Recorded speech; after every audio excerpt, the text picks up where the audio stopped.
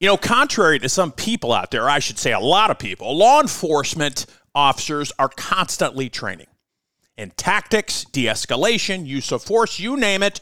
We are training all the time. One, because it's the right thing to do. We need to keep our skills sharp, but also it's mandated by individual states. So we have to train all the time.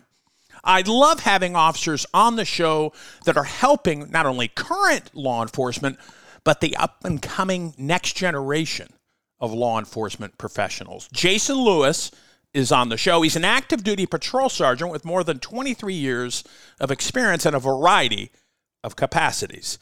Jason is also the CEO of The Briefing Room. Now, in this episode, Jason and I talk a lot about some of the issues plaguing the law enforcement profession and some solutions to those problems. One of those is getting his training. Jason Lewis, CEO of The Briefing Room. Next on the CJ Evolution Podcast.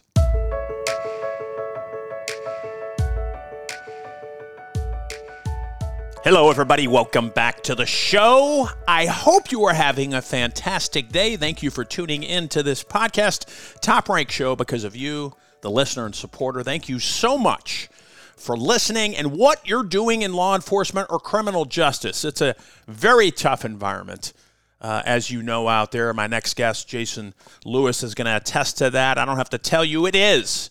But regardless, thank you for doing what you're doing. Remember this, you are honored, cherished, and above all, you are loved. Keep up the great work. Here's a real-life story that affects 50% of all of us out there. It's called divorce. If you've gotten divorced and now you're struggling to pay your bills and your credit card debts are completely out of control, you need to call this special debt relief hotline right now. We help people with all kinds of money problems caused by different life challenges, a divorce, a job loss, even heavy medical bills. All these life events can sometimes financially stress you out and cause you to get out of control. We help people get their lives back by showing them ways to consolidate and reduce their debt, in some cases for a fraction of what they owe. If your credit card balances are more than $10,000, call us and learn how to reduce your credit card bills and monthly payments now. Here's our number. Paid for by Debt.com. Call now at 800-810-1569. 800-810-1569. 800-810-1569. That's 800-810-1569. What makes Shatterproof a very unique program is it's one of the only programs in the country that first responders can go to that is 100% all first responders. Everybody's in pretty bad shape when they get here. And then 30 days later, when you can see the transformation and the difference in people when they've had 30 days of counseling, working with therapists, working with a psychiatrist, getting the neuro treatment, doing the breath therapy that's done here. The transformation that happens with the clients is really humbling to be able to work around and see, because people are getting better here. And it just shows that there's a need for the first responder community to deal with behavioral health issues and take them seriously and offer treatment to people that may need help out there. They should be afforded the ability to come get help when they need help. It has gotten better, but we still have a long way to go. A big thanks to my good friend Jimmy, who is staff at Shatterproof down in Deerfield Beach, Florida. Folks, if you are suffering, please reach out to me today. I can get you the help you need. First responders, that means law enforcement, dispatchers, corrections, EMS, fire. We can help you. This is what we do, and we do it very well. 303-960-9819.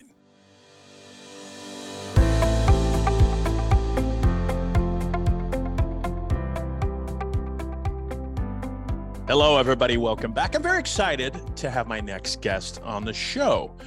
Now, I talk to a lot of first responders, a lot of law enforcement, but it's not often that I get an active duty, somebody who's doing the job right now on the show. And Jason Lewis has done it for a very long time, over 2 decades.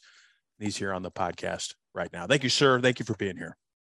Thank you, Patrick. I'm super honored. I am a legitimate subscriber of your podcast. I truly do listen to it, and I love it. And to be here to be here talking to you is an honor. I appreciate it, sir.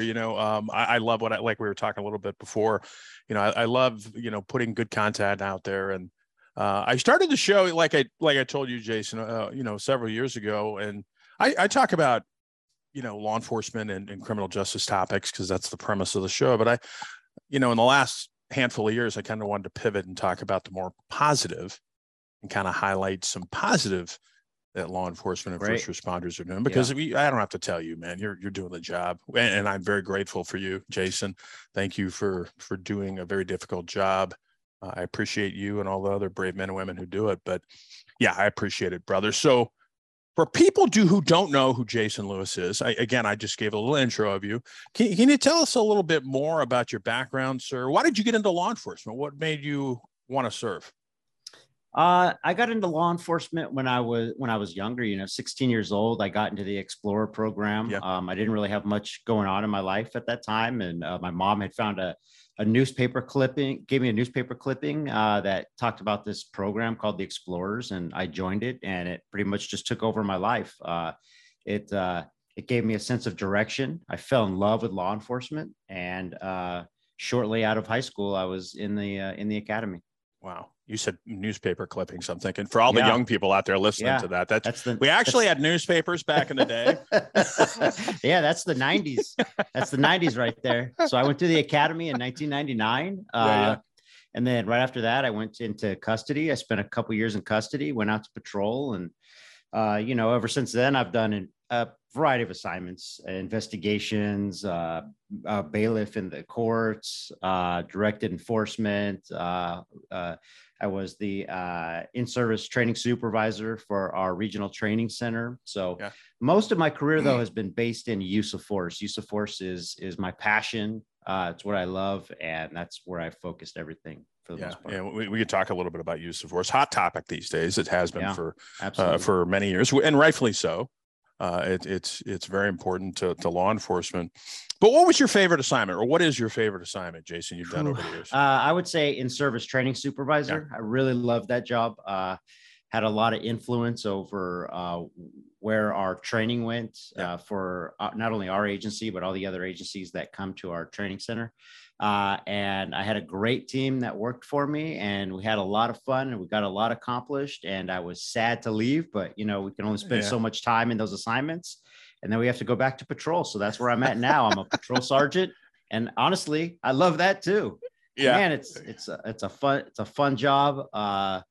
You get to go to whatever calls you want, but you don't have to do the paperwork. That's a sergeant. Yeah. You don't have to do that. You'd be like, hey, boot or a rookie, do this. So I don't know. I love it all. It's all been fun. It's all been challenging. And I'm still having just as much fun today. Yeah. Yeah. I mean, the best time I ever had, brother, was you said patrol. The best time I ever had was being just a patrol officer. Yeah. You go in, you do your job, you have your team, you have your crew, your camaraderie, all that stuff, and then you go home. Yeah, absolutely. And then it's great if you have a great team. Yeah. Oh, exactly. That's the key. That's the key. I don't have to tell you and the listeners. That's the key if you have a great team. But there always seems that one or two cops that are always, Jesus. No, just stay away from my scene. Don't come. Yeah. Yeah. I'm lucky now. The group I have now is great. I mean, it's just a great time. It's good. Yeah, it is. Well, I'm glad to hear that, because as you know, Jason, and there's a lot of negativity surrounding the profession these days. Sure. Not from inside per se, but I'm talking about outside, social media, politicians.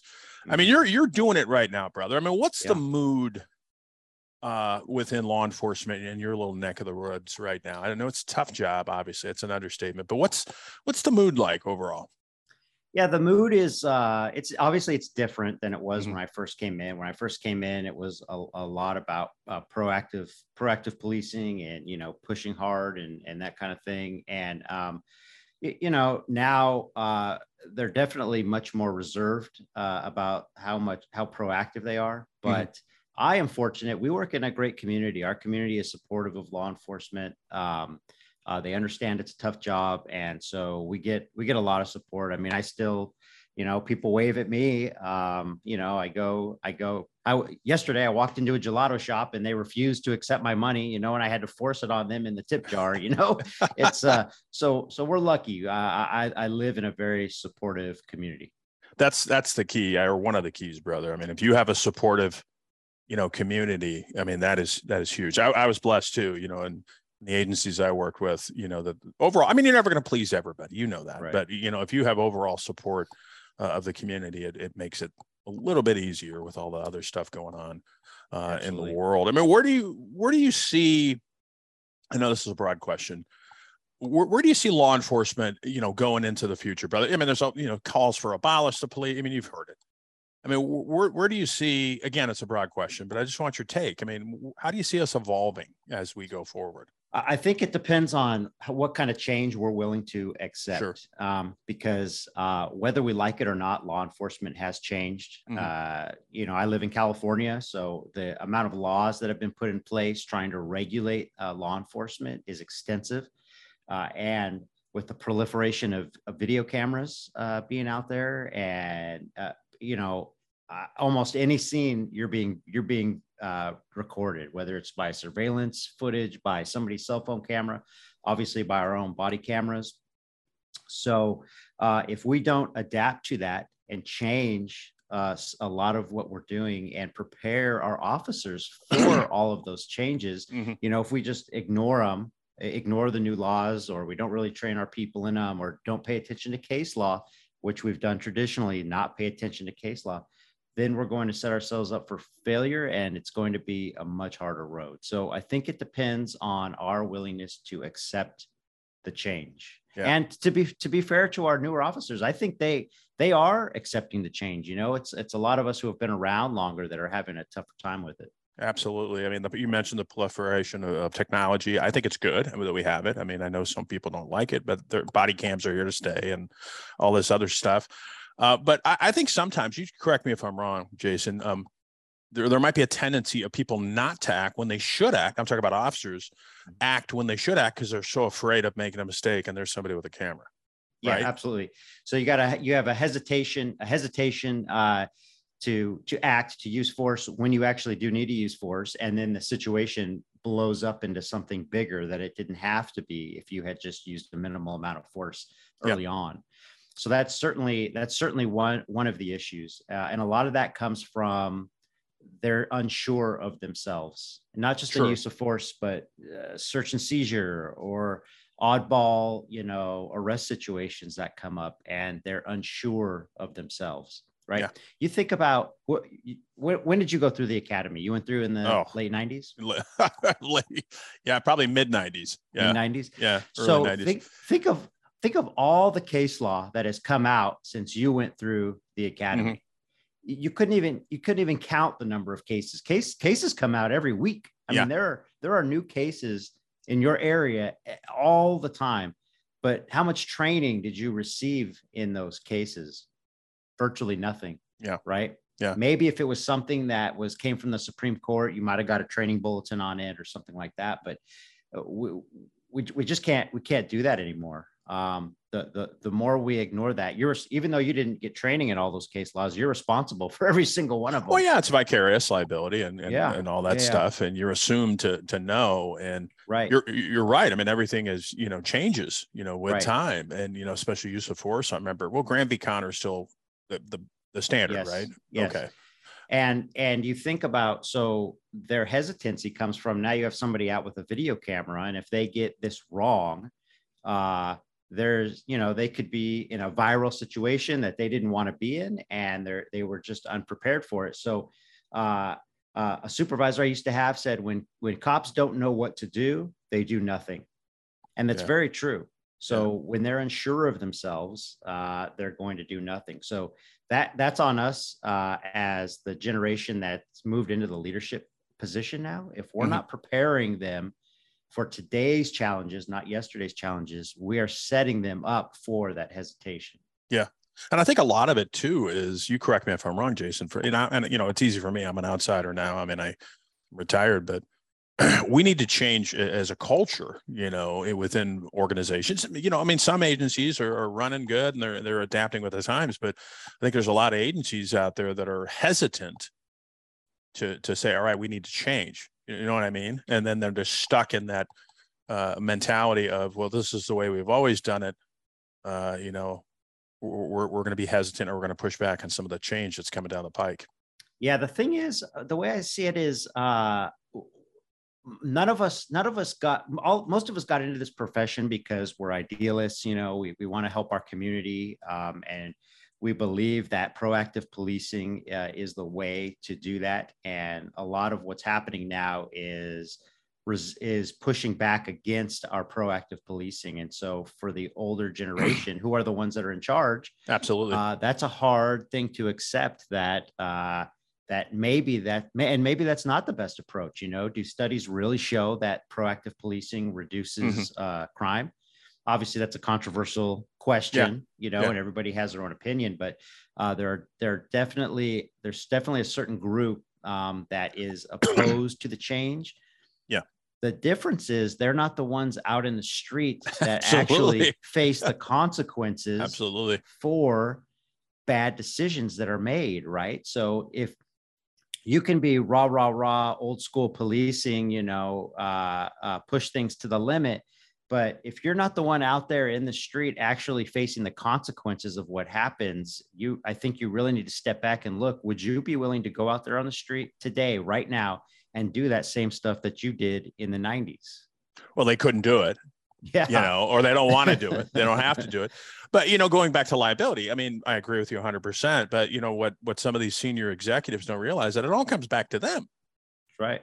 If you have a cop out there that's hesitant or for whatever reason, or makes a bad decision, they're going to be, the whole agency, the whole municipality could be on the hook for bad decisions. So my point is, you have to have a vested interest. You have to say, look, I need to adapt, or should adapt with the changes. And I might not like it, but this is the reality we live in.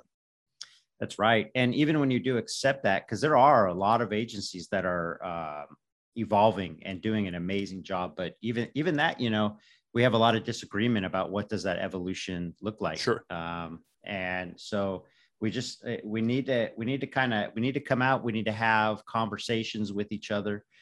We need to have more open dialogue, and be willing to disagree. And I think that's the only way that we come to a resolution on what the path forward is. Absolutely. Well said. Now, as far as retention, Jason, goes, retention, recruiting, I don't have to tell you, I don't know how it is in your particular jurisdiction, but all around the country, agencies are suffering, retention issues. I'm here in Arizona. I have friends here in different departments here. They're down hundreds of cops in some instances.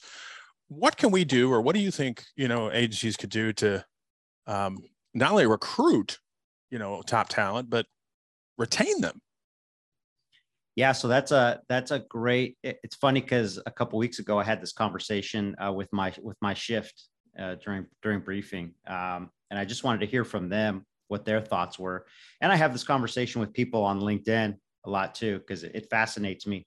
Because it's not just about, a lot of agencies are focused on recruitment and why they can't get high numbers for recruitment, but a lot of them are kind of forgetting about retaining the ones that they have. Exactly. They brought up the people I've talked to have brought up some really interesting points.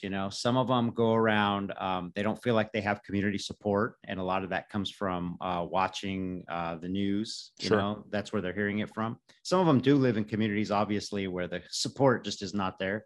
Yeah. But other ones, they bring up poor leadership. That's one I hear a lot too. So they have seen their leadership maybe placate to a message that they don't agree with, or they've seen leadership fold where officers have come under scrutiny and the officer has been left to his own devices, on his own. So that's been an issue. Some other interesting ones that have been brought up to me were, they offer recruitment bonuses to new people that come in, but there's nothing offered to the people that have stayed for 15, 20 years, Yeah.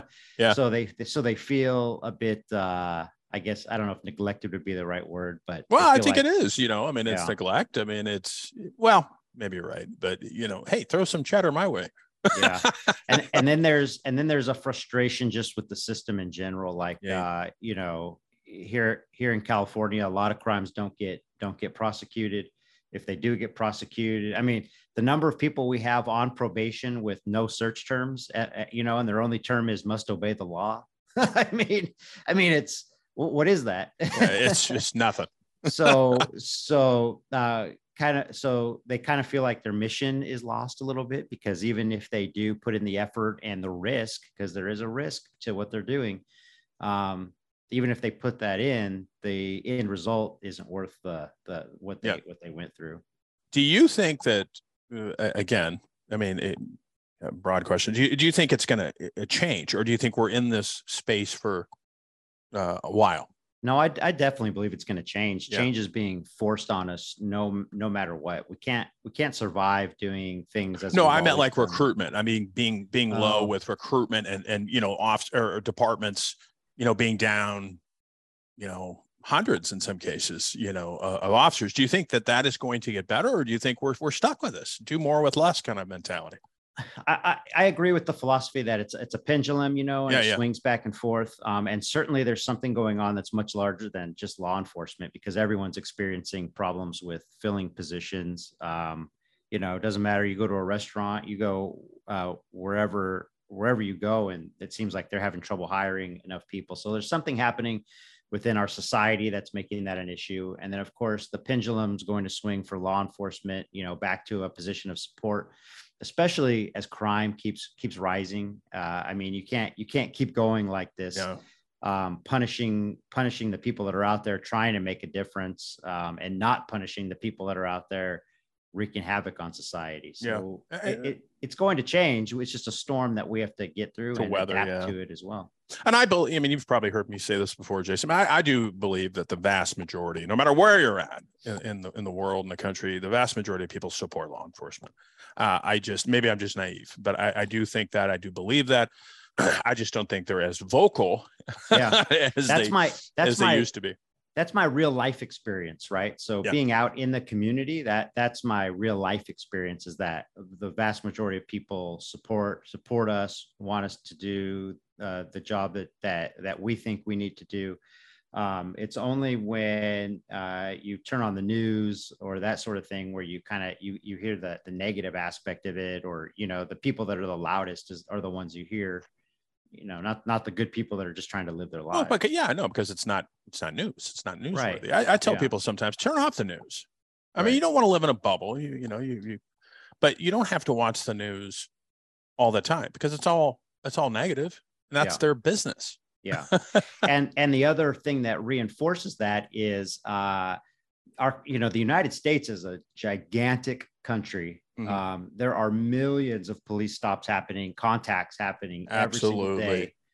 But the only videos that are going to get uploaded are the ones that get the clicks, right? Yeah. So the really bad ones. So in a single day, you're going to have, 500,000 videos taken of police officers making contacts, and then one is going to get uploaded, but that compounds. And so if you went to YouTube right now and search for, law enforcement taser usage, or you're going to see millions. It's all going to be bad stuff, because nobody uploads where nothing happened. Nobody uploads where you de-escalated the situation. Or you're out there, and you're starting to see a little bit more, but officers are out there like, playing basketball with some kids or something like that. Right. You see a little bit of it, but you're right. It's not new, it's not newsworthy. It's not shocking. Right. And I love what you said about, the hundreds of thousands of contacts we're making, or law enforcement, you are making every day. And how many of those result in any type of use of force? A very, very small percentage, but people videotape and they act like, oh, it's happening every day. Cops are out there killing people. And come on. Yeah. And that's one of the reasons why officers aren't the best at use of force incidents, is because it's actually a very, very rare thing.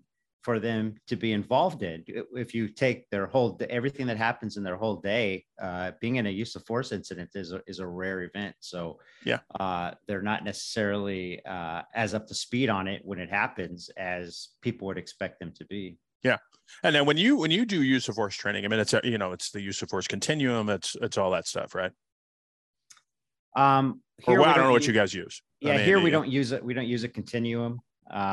But we have levels of use of force, and then we have to meet certain levels of resistance and threat levels in order to use them. So it starts with presence, obviously, and then just goes up the whatever chain. Correct. Yeah. Now you're the CEO, buddy, of the briefing room. Yes. How did you become a cop? Am I saying that? Copreneur. Coptrepreneur. Copreneur. Because you know this, Jason, because you're doing it. So many of my friends that are cops that are ready to retire and they're relatively young, they're like, I don't know what to do. Go be an entrepreneur or do something on the side when you're still on the job. For me, it was I like doing the show, obviously, and I like teaching and stuff like that. Maybe that's not necessarily entrepreneurial, but yeah, I mean, you have so much more to offer, not only when you're on the job, maybe towards your retirement, but when you get off, when you're done, when you retire, there's so many different opportunities out there for police officers, and you're doing it. Yeah. So what was the catalyst for you, man? What made you go that entrepreneurial route? Well, I'm not on the verge of retirement. I have no plans to retire. No. I'm not meaning you. I mean, in general, people that are, doing the job, want to start something on the side, but a lot of times they're just hesitant. I don't know. People laugh at me. Yeah. While I was the in-service training supervisor for my agency, we're a relatively decent sized agency, and we have a larger budget than a lot of other agencies. I found that we were fortunate to have those kind of resources, like a video production team that could make training videos and that kind of stuff, where other agencies don't necessarily have that. At the same time, I realized if we're going to get through this period of time as an industry, as law enforcement, we have to come up with some innovative ways to teach our people within our current training budgets, because no one is talking about increasing our budgets, right? Everything is about putting more laws on the police, regulating more with law laws. Enforcement more. Yeah. But when I see most of these videos, some are malicious, but the vast majority of bad use of force videos are not. The officer didn't have malicious intent. What they had was poor training. I was going to say poor training. Yeah, they weren't prepared for it. So we have to come up with innovative ways to prepare officers for the challenges of today within our current budgets. And so that's where the genesis of the briefing room came from. It's allowing agencies to leverage the power of their own supervisors to provide training to their officers every single day during briefing or roll call. That's awesome. We used to do like 6-minute training at briefings, which was pretty cool. It is cool, but unfortunately, a lot of supervisors, they already have a lot of work to do. Sure. And so preparing that training before shift sometimes can be overwhelming. Sometimes it gets overlooked. Sometimes the supervisor doesn't know what to train in. Yeah.